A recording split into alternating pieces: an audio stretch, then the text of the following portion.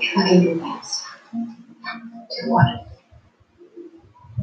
To everything. To financing 9/11. To recruiting the hijackers. He fucking wrote a spreadsheet on the inner workings of Al Qaeda. Why didn't he tell us that he confessed? That's not the first time in history when a client's life was yours. Look at this. Look at this one. He admits to acquiring explosives to blow up LAX. The Millennium Plot? What's your point? He's guilty. He's fucking guilty. Maybe he is. He still has a right to counsel.